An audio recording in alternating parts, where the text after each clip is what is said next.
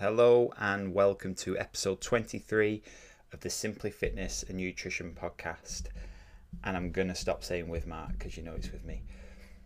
In this episode, it is actually episode 3 of series 2. So the series on muscle building, and this one is going to be quite deep. So I need to try my best to make it as simple as possible. And it's called the science bit. So basically what is actually going on with muscle building. So there's going to be a lot of, if you've not done or if you forgot what you did in biology back in school or college, if you haven't looked at anything like that to do with muscle fibers since then, this is going to be quite deep. So as I said, I'll try my best to keep it as simple as possible so you kind of understand what's going on. And these things you don't necessarily have to know in order to build muscle, but it's good to kind of know what's going on inside there. So that was kind of why I decided to do this episode. So first of all, let's cover the word hypertrophy or hypertrophy or however you say it. I always said hypertrophy. I don't know whether this is a British and American thing. I think I've spoke about this before. But I'm pretty certain it's hypertrophy. And the reason why I think it's hypertrophy is if you think of what happens when you lose muscle, which is atrophy, you don't call that atrophy. You call it atrophy. So going off that, it shouldn't be hypertrophy. It should be hypertrophy. However, you'll probably hear me say hypertrophy as well because I've said it for so many years. It's hard to change my brain.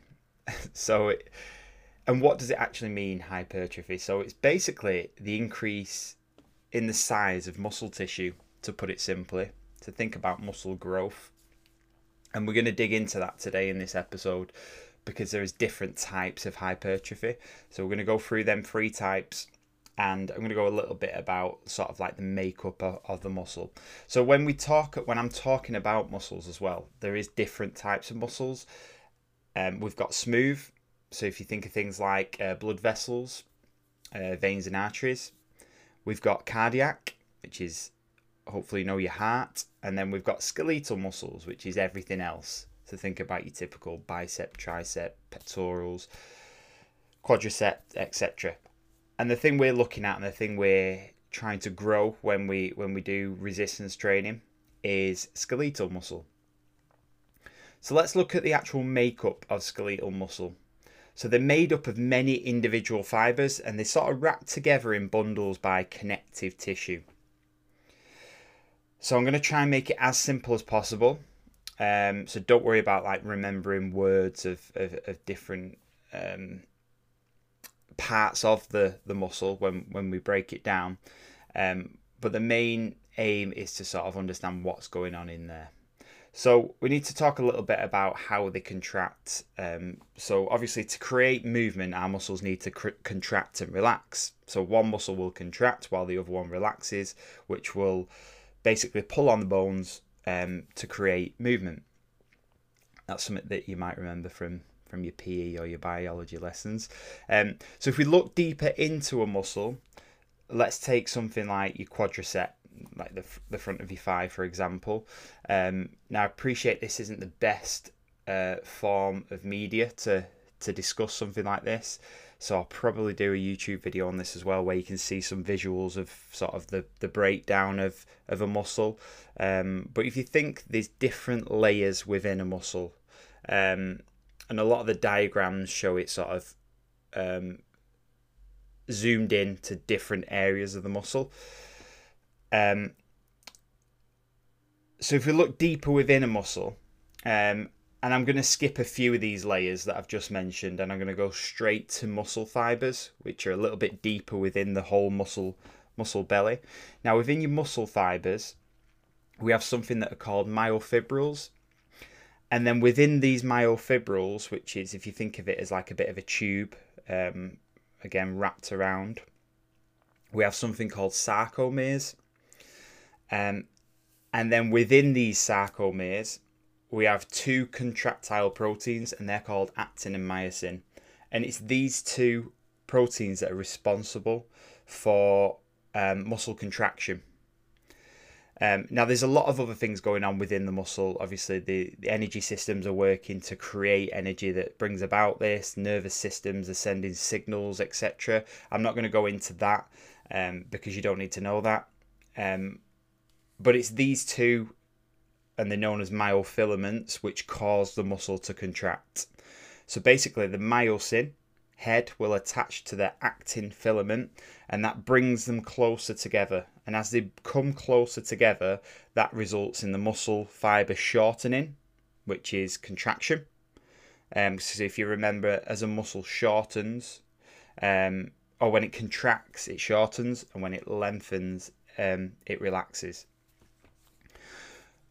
And the one main thing to remember, and the takeaway thing to remember when we move into the types of hypertrophy in just a second, is these sarcomeres that I've just discussed are lined up in series and in parallel. So they're lined up in series and in parallel.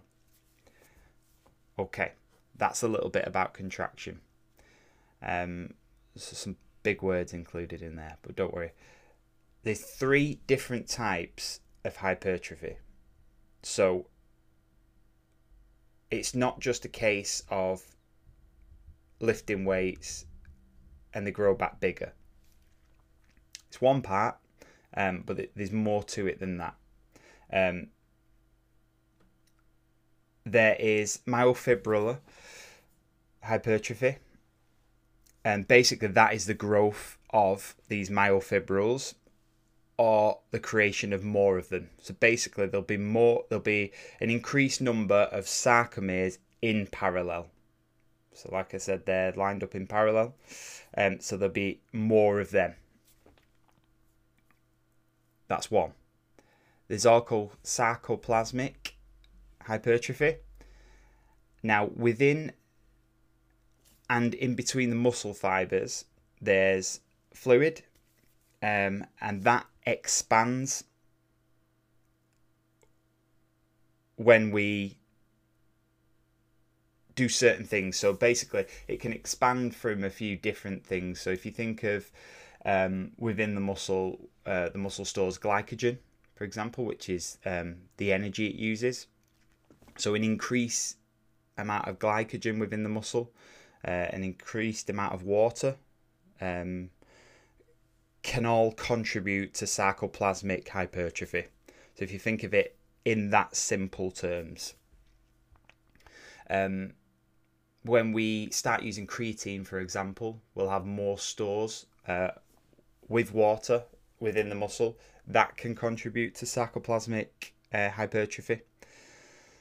And then there's one final one, which is connective tissue. So remember what I said about the bundles are wrapped together with connective tissue. That can also grow within the muscle. So they're the 3 types. So we have myofibrillar, we have sarcoplasmic, and we have connective tissue hypertrophy. And they're the 3 things that can occur. Now, the simple thing to do, so the practical takeaway from this, obviously I'm going to get into this in further episodes of this series, but the simple takeaway is what we need to do in the gym is stimulate muscles in order to stimulate muscle growth. And that comes from a few different things which we'll touch on, but the simple thing to think about is resistance training. And we need to make this resistance training more challenging, so following progressive overload over time in order to help these things to happen. Now, obviously, there's other things that we can do to help hypertrophy, such as programming, such as nutrition. We'll talk about muscle protein synthesis as well in one of the episodes. But this is probably the most, I'd say confusing, but the most confusing one to get your head around, just because there's loads of big words in there. But I'm hoping that helped a little bit. This episode won't be for everyone. but I just wanted to give a little bit of an overview, so when I start talking about more practical things, you can kind of have an understanding of what's actually going on deeper inside your muscle. So I think that'll do for today. Just quick 10 minutes, and I will see you very soon in the next episode. Thanks for listening, everyone. Take care.